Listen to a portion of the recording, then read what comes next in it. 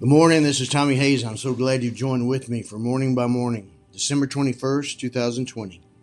The government shall be upon his shoulder. Good morning, Lord Jesus. I lift up my eyes and open up my heart to welcome you into every moment of my day, Father, Son, and Holy Spirit of God. From Isaiah chapter 9, and the government shall be upon his shoulder. Isaiah 9, verse 6. How we need the government to be upon your shoulder.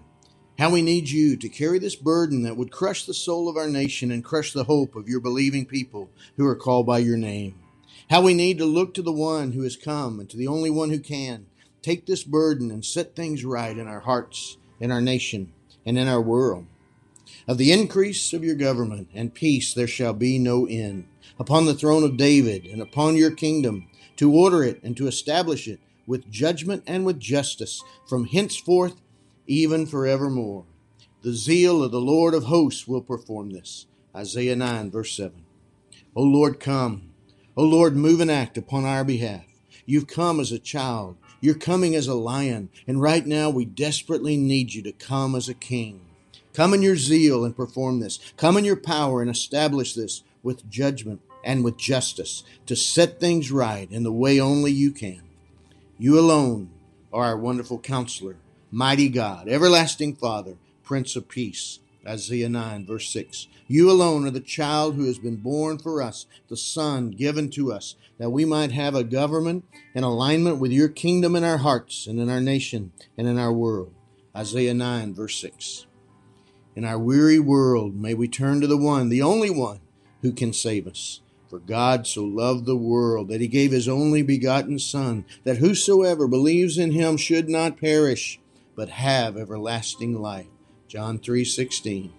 Give us grace to keep our faith in the only one who can give us life and keep us from perishing. Give us grace to keep our faith in the only one who can bring us out of the darkness and into your light to the government of God. The government of God, where the Lord our God is king to rule and reign on the throne of our hearts and the heart of our nation and our world. John 3, verses 17 to 21. Together, as your people who are called by your name, we entrust our government onto your shoulders and into your hands. And we look forward to the day with expectant faith and persevering prayer for the fulfillment of your prophetic promise. The kingdoms of this world have become the kingdoms of our God and of his Christ, and he shall reign forever and ever. Revelation 11, verse 15. Hallelujah.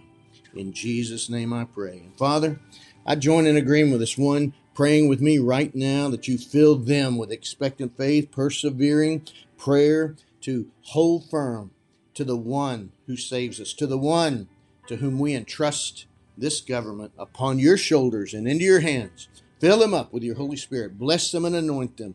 Give them courage and undaunting faith in the name of Jesus. Amen. God bless you, my friend. You have a great day.